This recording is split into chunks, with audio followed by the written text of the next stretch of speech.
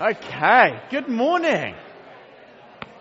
Welcome, so good to see you. My name's Simon, and I'm lead pastor here with Jenny, and I get to share just for the next few moments out of the Bible with you. How exciting, 100 years coming up. Like, we're in an exciting season as a church, 100 years coming up in just a few weeks' time. Before that, we have this series we're calling Words to Live By, which is really using the book of Proverbs, this book of wisdom, as a lens through which we might interpret and look at everyday life. And that's going to be a super accessible series, and so we're encouraging, hey, invite people and let's journey together with this book of wisdom on and how this affects like real everyday issues that every single person, no matter what their spiritual belief is, face, and we can have a good discussion about that. Right now we are in the middle of this series, One Small Step. We're looking at the message of the gospel. Last week we looked at the means of the gospel, this empowering, this infusion of Holy Spirit power upon the church to be the messengers of this incredible news. And today we look at that middle one, the messenger of the gospel, that God wants to use you and I to share this incredible story of Jesus with those in our world. And we're using the moon landings 1969, whether you believe in them or not. All right, go with me, conspiracy theorists. And we're looking at this incredible metaphor of the moon landings, where Neil Armstrong descends the ladder out of the lunar module, and as he reaches out with probably some mix of excitement and trepidation, first person ever to put his foot onto the surface of the moon. And as he does so, he proclaims those now sort of immortal words: it is one small step for me, one small step for man. But this represents a giant leap for mankind. And it reminds me of the message of Jesus Christ, that God so loved the world that he gave his one and only Son, that whoever believes shall not perish but shall have eternal life. What greater impact for mankind could there be than the gift of eternal life? And no matter how hard the steps we take to share this message with those in our world might be, compared with the eons of eternity, it will always just be one small step, those small steps that we take that make a profound difference in the lives of people around us. And so we're encouraging people. And what would it take for us as a church community to take one small step? When you look at this little picture of, it's probably not on the moon, it's probably in some sort of studio somewhere when they were practicing. But anyway, I wonder, where are you? If sharing the message of Jesus, if being active in that in your life is walking around on the moon, okay? Where are you in this picture?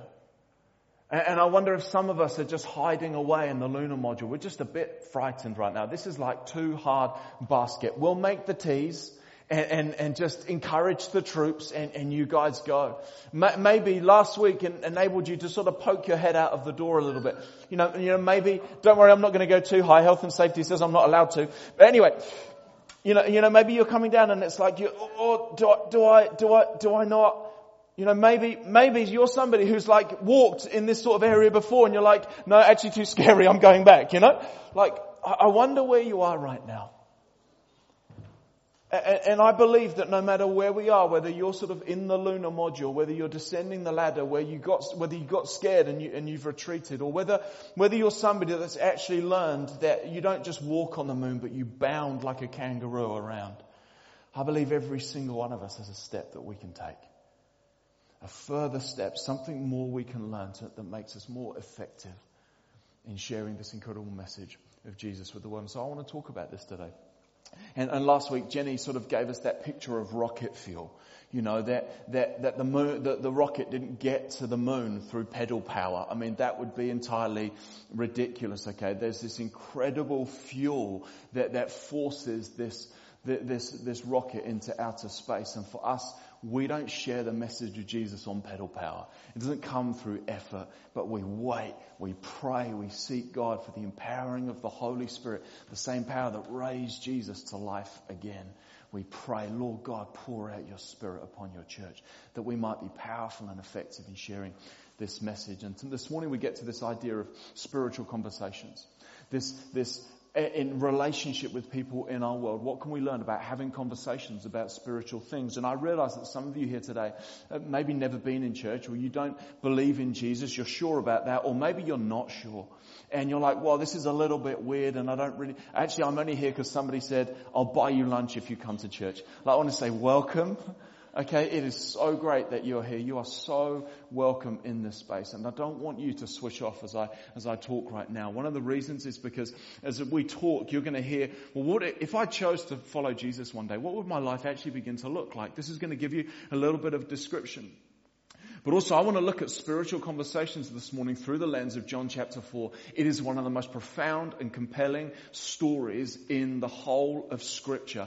It is incredible. You want to know Jesus' heart for humanity? I don't believe there's any interaction that really describes this in such an incredible way, like his interaction here with this woman at the well. And so what we begin to discover through this is that Jesus is after people just like me and just like you, no matter who you are. So would you turn with me? We're going to turn to John chapter 4. John was written by one of Jesus' best buds, and he wrote this account of life following Jesus, and we get to hear this little account that John was as an eyewitness of to some extent. And we're going to read from John chapter 4, verse 1. If you don't have your Bible, or you don't have a Bible, that is all good. There is some words on the screen.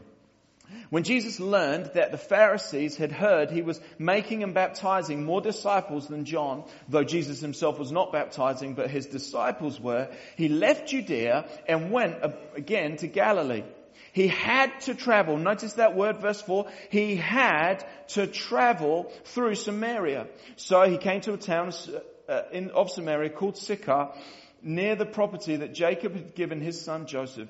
Jacob's well was there, and Jesus, worn out from the journey, sat down at the well. It was about noon. A woman of Samaria came to draw water. I just want to take a moment to pray. Father, I want to thank you for your word as we just bring it out right now, read it in public right now. Lord God, I pray that you would move by your Spirit. I pray that you'd give us insight and clarity and understanding. We want to know more and more about Jesus, that we might live lives that better look like him and love like him in the communities in which we live. Would you use these moments, we pray in Jesus' name. Amen. Amen. Okay, notice that word. I told you to pay attention. Verse 4, Jesus had to go to Samaria. Now, if you know Samaria and you know how Jewish people felt like Samaria, it's not actually true. He didn't have to go to Samaria. In fact, it was inconvenient for him to go to Samaria. People like Jesus, when they got to the border, they were like, actually, let's turn right as we're heading north, and we're going to cross the river, and we're going to go around Samaria. We're going to go a longer way, because people like Jesus didn't tend to go to Samaria. Okay, there was some bad blood. They used to be part of the same nation. Then there was this division. There was a sort of civil war. There's some bad blood here. This area of Samaria is called such because they actually began to marry with other areas around, and so they sort of rejected the religion of the Jews, and they rejected some of the culture of the Jews, and they became ethnically distinct, and they were actually enemies. So people like Jesus didn't go to Samaria. So when John says Jesus had to go there, it means something than just he had to go there. It means there's an appointment, there's a reason for him to be there. Also note that when he goes to this place where people like him don't go and meets people that people like Jesus don't meet, he sits down at a well with a woman. Now, that might seem all right today, but back then that was controversial. Jewish men did not talk to even their own wives in public, let alone somebody else. Then we understand that this woman is there at noon. And historians tell us that if you were going to collect water in those days, in fact, it was women who went out early in the morning when the sun wasn't up. And this woman that Jesus talks to is there at noon. And we understand later from her lifestyle that actually she was probably the talk of the town. That she'd been through 5 marriages, and the person she was living with now in that village was not her husband. She was not hanging out with those women in the morning because she'd been marginalized from that community. In fact, she might have been one of those people that they loved to talk about. And she's hanging out at this well at noon because she is avoiding people. And so what this story shows us is this woman is as different from Jesus as you could possibly imagine. And he had to go there to this ethnically, religiously, lifestyle different woman, marginalized woman, because he needed to show his disciples and he needed to show us today that Jesus is about all people. By the end of this story, this village goes, you are the Savior of the world, because Jesus is about every person. Jesus is about the marginalized. Jesus is about the foreign. Jesus is about the people whose lifestyles are completely different. Jesus is about people just like me and just like you. And so if you're somebody who's inexperienced with church and you're only just discovering who Jesus is, I want you to know that Jesus is about people just like you. He died for people just like you. He loves people just like you. And we have to understand as a church that if our Savior, Jesus, went to Samaria, then we've got to go to Samaria. We've got to go to the places that are too hard.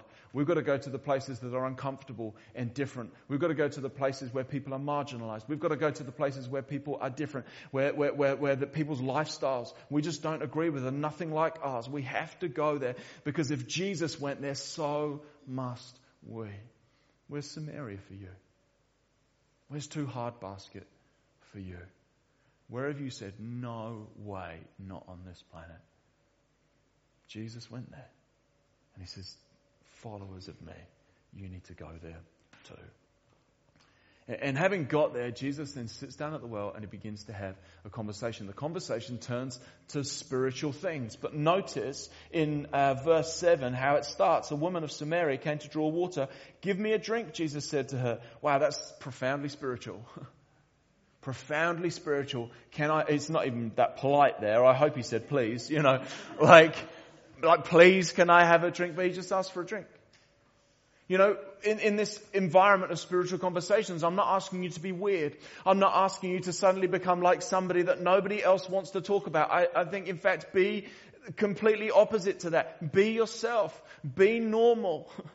Just talk to people, build friendships. Since Jenny and I have moved to Miramar, we've been intentional about conversations with our neighbours. We've been intentional about conversations in the playground. I know some of you are too. I don't go to school. My kids go to school. I meet parents in the playground. Just to be clear, that sounds weird. It means that when I go to Pack and Save, I want to say, hi, how are you? It means when I'm in public, I want to hold a door open for somebody, because I never know when an opportunity might open up for me to be able to have a spiritual conversation. But it starts in normal things. And I often think that spiritual conversations actually come out of 100 that are just normal. Just everyday things, and all of a sudden something will happen that turns that. Here, this conversation turns because she knows that Jesus shouldn't really be talking to her. And she's like, whoa, you want to talk to me? So it turns spiritual for that reason. The Bible's actually full of examples of how conversations turn spiritual for entirely different reasons. You go to Acts chapter 8, you get Philip running alongside a chariot. Like, running might not be your thing. It's not like a prerequisite for having spiritual conversations. But if you find yourself running next to a chariot, find out what the guy's reading. That's what Acts chapter 8 tells us. Anyway, he sees this guy reading Acts, and he's like, reading Isaiah, and he just asks a question. Do you understand what you're reading? And you realize that actually questions are incredibly powerful tools to invite people, to create safe space and invite people to open up on a deeper level. Every single one of us can ask basic questions. I love to ask, what are you reading at the moment? Wow, you're really busy with work. What do you do for downtime? What do you do to refresh? What do you do to keep going? If the relationship is right, I love even asking, I'm just wondering, I don't know about your spiritual journey. Do you have any beliefs in that area? Let's just see where that goes. Just ask normal, everyday questions. Be interested in people's lives. Acts chapter 14, and this is becoming a bit of a theme of this series, but I want you to spot it. Acts chapter 14, there's a miracle that's an occasion for sharing Jesus. I have more faith for people being healed and miracles happening outside the church than I do in, and I believe in them in the church. But when you understand that actually the authentication of the message of Jesus actually came about through miracles in the book of Acts, then I want to pray for people in my world. Just the other day, I'm out on the street and I'm talking to a person. I won't say anything else so that you don't know who they are. But I'm talking to this guy, and and he begins to share about stuff that's going on in his life. And I said, man, this is big for you. Wow. I said, when stuff gets big for me, you know what? This might sound weird, but I pray. And I have nothing else to offer you right now, but would it be weird if we just prayed right now? And he said, no, I'd like that. And we just prayed out on the street. My prayers for him are now very, very different, because I'm like, oh God, do that miracle so that he'd know you're real. Miracles can be occasions for spiritual conversations. The final one is in Acts chapter 17 that I want to raise, where Paul goes to Athens and he just goes around and he notices what they believe. And he uses that as a way to say, hey, I notice you're super religious, but there's this unknown God that, as you call him, can I tell you who he is? Notice things in people's lives. I look forward to conversations with a lady I see at gymnastics. Again, I don't do gymnastics, but my girls do. And I met this lady there, and she's a Sikh, and I love to ask her about her culture and ask her about her religion. Did you know if somebody says to you, I'm an atheist, that is not a brick wall to a spiritual conversation? It's a great opportunity for a question. I was wondering, in my experience, people who say they're an atheist, who hate church, they don't come to that view by accident. I was just wondering, I'd love to hear some of your story around that. People love to talk about it. Ask questions. Notice things. Pray for miracles. This conversation, though, turns on this moment where Jesus has what we call a word of knowledge. God reveals something to him that he couldn't have known in any other way than if God said it to him. Jesus says, verse 16, go call your husband. He told her, and come back here. I don't have a husband, she answered. You have correctly said, I don't have a husband, Jesus said. For you've had 5 husbands, and the man you now have is not your husband. What you have said is true. Sir, the woman replied, I see that you are a prophet. God gives this word of knowledge to Jesus so that he can bring to light the secrets of her world, not to shame her, not to condemn her, but number one, to invite her into an opportunity to make some different choices in life so that her experience of life might be profoundly different. But Jesus also does this because it reveals to her this is a supernatural moment. This is not an ordinary conversation with an ordinary person. This is an extraordinary person that you need to come to know personally. You know, if you're a believer in Jesus, okay, you have, and I don't want to sound Liam Neeson here, but you have a unique set of skills, okay? God has given you a unique set of spiritual gifts.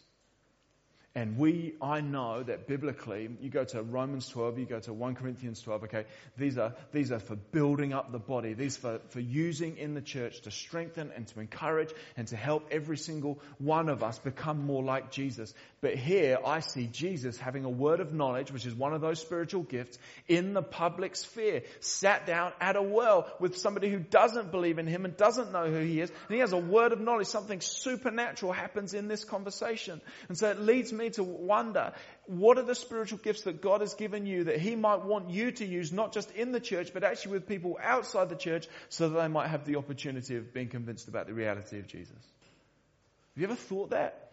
I've just chucked some stuff on a slide out of sort of Romans 12, 1 Corinthians 12, which are great lists of spiritual gifts. Here are some of them. Encouraging. Like, who doesn't need encouraging? God has given you the spiritual gift of encouraging. Encourage people, even if he hasn't. Just encourage people. Like, who's not blessed by that?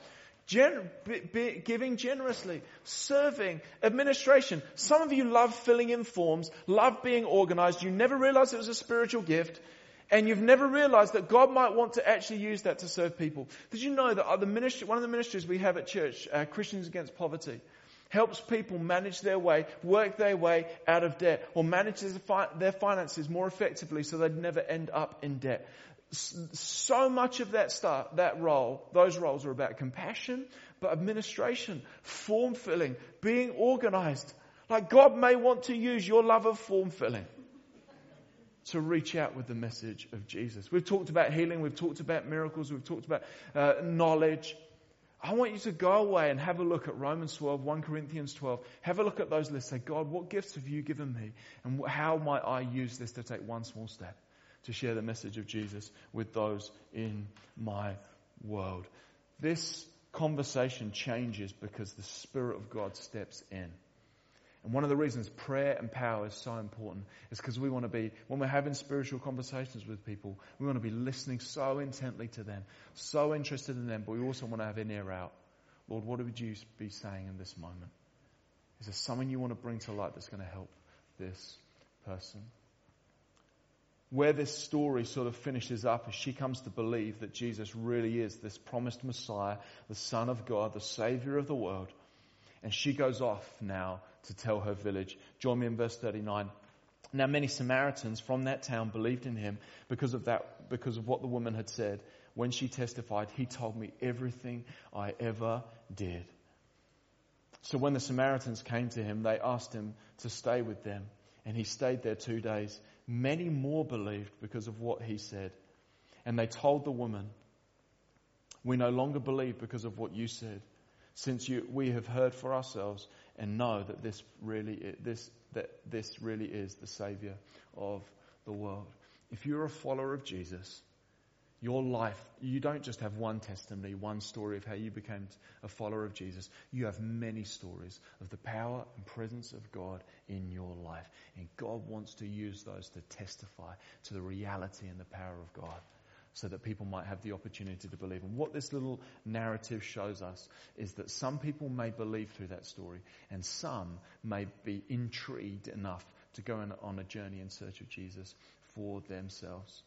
Some of you, your stories are dramatic. Some of you, your stories are everyday and boring, and you've said, I'm never going to share that. I just grew up in a Christian family, and how could God ever use that story? I want to say that's a lie, and you need to repent of that today. Is that blunt enough?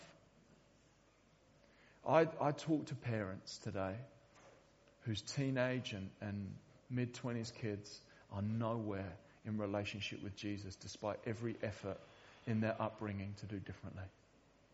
You cannot tell me that if you are a follower of Jesus today and you were brought up in a Christian home that was a foregone conclusion that you'd still be there today. It is not.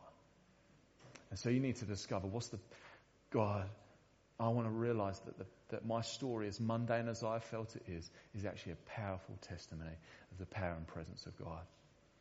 And I'm going to be willing to share that with people. This woman's story was powerful, and so I want to just invite a friend of mine, Bridget, up right now, and she's just going to share for 5 minutes on a little snippet of her story, of how God powerfully met her. Would you welcome Bridget?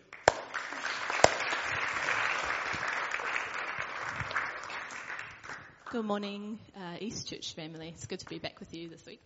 It is my privilege this morning to stand here actually excited to talk about my story, because for a long time this is not something that I wanted to kind of publicly declare. And the last time I publicly said it, I was getting baptised at City, and I left out a lot of details because of multiple reasons, but mainly some anxiousness. So this morning, let's talk it out right through. So I'm one of the people who's privileged to be introduced to God by my parents, but also let it be known that today my parents, I don't actually know where they're at with their faith. Right. So, like Simon said, it doesn't really, always pan out how you think. But I stand here today a firm believer in Christ and really happy to be here in that. As a child, we went to church. My parents were involved quite heavily with church, and during my childhood as well, I suffered trauma from about the age of 7 through to 14. And from that, I started to get these ideas like, where's God for me? Why isn't he protecting me? What does this look like to be a follower of Christ if God's just kind of overlooking me? And at 13, I made a wonderful friend at high school. And she introduced me to her family, and they were a wonderful Christian family who loved the Lord and just wanted me to be part of the family. They invited me along to everything. I went to youth group and started to think about God for myself, but there were so many questions from being a kid that were unanswered. So I just kind of went along and had fun, and then we got to being about 18, and I moved to Wellington for uni. At 18, I started going to church with a lady that I boarded with. And again, I just kind of tagged along. And I always seemed to be roped in with people who were not yet believers. So I kind of hid in the wings of being like kind of attending, but yay for them because they don't know the Lord yet, and I kind of do, so lucky me. At 19, the end of first year, my parents split up officially, and pretty much our family fell apart at that point. My parents both struggled from that point with suicide, and my mum recovered quicker than my dad. My dad, still to this day, that's a really big thing for him. So that's caused a lot of strife in our family.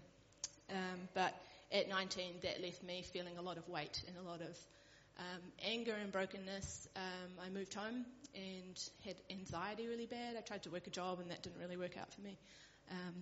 But I continued that turbulence, unfortunately, right through my young adult years of being like 19, 20, 21, 22. At 22, things had got really bad. I was self-harming. I had isolated myself from pretty much everyone I knew and trusted. Even my most trusted Christian friends, I just would refuse phone calls, stay at home. And lucky for me, and thank you God, I was living with some students who were really passionate about the word, and they were part of student life, and you might be familiar with student life ministry. They were flirting with me, and they would talk about apologetics in the gospel all the time, and I found that infuriating and really upsetting, actually, because everything started coming to the surface about how I didn't actually know God. And so for a long time I rebelled against that. But at some point there was a cracking, and at that point I actually was checked in to go to a rehab home up in Auckland. It's called A Girl Called Hope. You might have heard of it. So they'd offered me a place, and I had a phone call with a lady from there, and she said to me, I think this is going to disrupt uni, and I don't think this is the best place for you to be. So if you don't want to do this, let's pray together right now that God would heal. And so I was at the end of my rope, and so we did. We prayed on the phone, and I didn't really feel any different. But I had this feeling that this wasn't the end of things. I wasn't suicidal myself, but I did wonder what else there might be. So it was a really dark place for me. But at 22, on the floor in my bedroom, I surrendered to Christ, and I'd wondered my whole life what that would look like or feel like, and it really was just admitting, you are God. You are the one who's going to change things for me, who's going to heal me. I can't do it myself. I knew that for sure. And so in giving my life to Christ, I kind of waited to see what would happen. Would there be some kind of big revelation for me? And actually what I got was a thirst for the word, and a thirst for prayer, and a thirst to be around anything that would teach me about God. And so that became my next leg of my story. And I'm still kind of dealing with ebbs and flows. Like, I've got a broken family still. I've got things that still need healing. I've had a long life of trying to trust God. But today he's really saying to me, trust me and show me how much you love me, because I love you so much more. And so looking into the word now is a joy, and prayer is a joy. And I've just started having a real heart for the lost as well. That's something I'm praying for. So that's a bit of my story. So there you go. Wow. So good.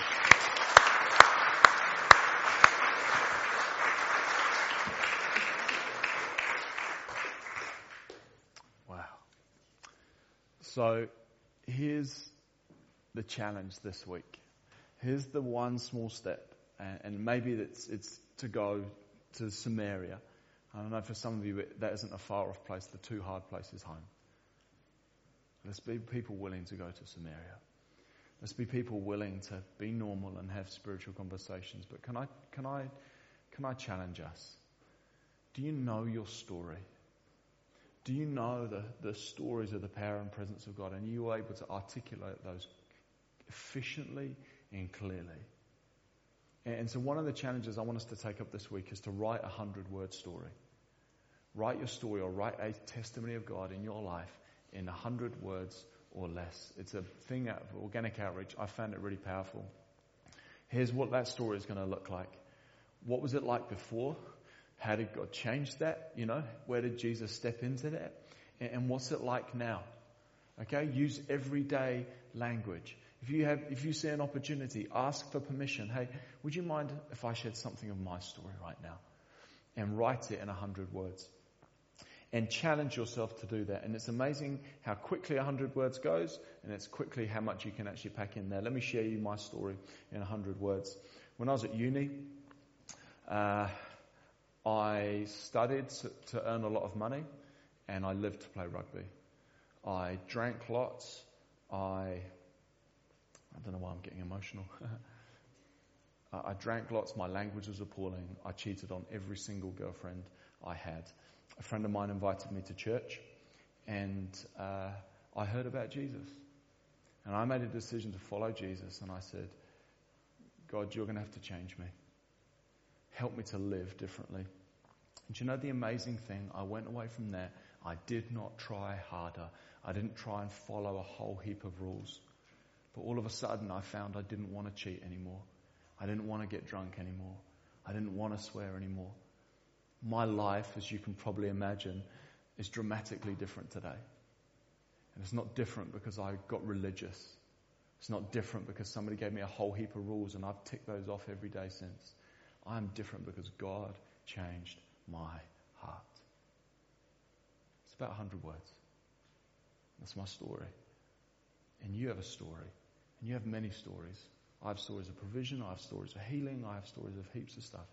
Can I challenge you? Write them down in 100 words and then say, oh Lord, would you give me the opportunity to share this with people in my world? Is that okay? Great. Well, let's respond. I just want to, Jamo, do you want to come up? Let's worship. And there's two responses I have in mind this morning. And the first one is, if you are somebody who, when you look at your story, you haven't had that God moment yet. You're still in that, this is what things were, but God hasn't changed that yet.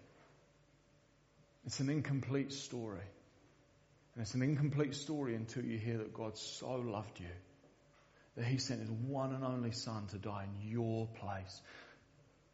That whoever believes, that's what the Bible says, whoever believes, from the woman at the well to the most religious person anywhere, every single one of us needs Jesus. Whoever you are, Jesus loves and died for someone just like you.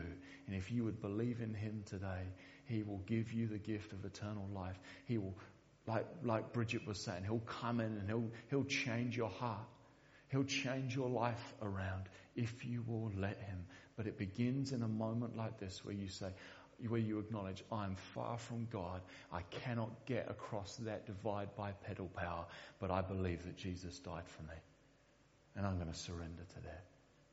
Would you join me in prayer right now? And if you are somebody who says, I want to pray a prayer right now. I want to come to that moment of surrender right now. Would you pray? Let me give you some words to articulate what it is that you're responding to. God, I want to thank you that you love me. You love me so much that you sent Jesus to die in my place. And I believe that today. And as I believe, I ask you to forgive me for my wrong. And I ask you to give me a brand new life. And I ask you to send your Spirit like people have talked about today.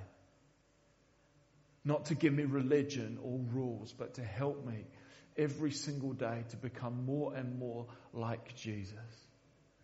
Complete my story today. Change my life today. Give me eternal life today.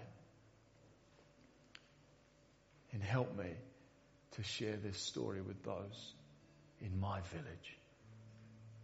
With those who haven't met you yet.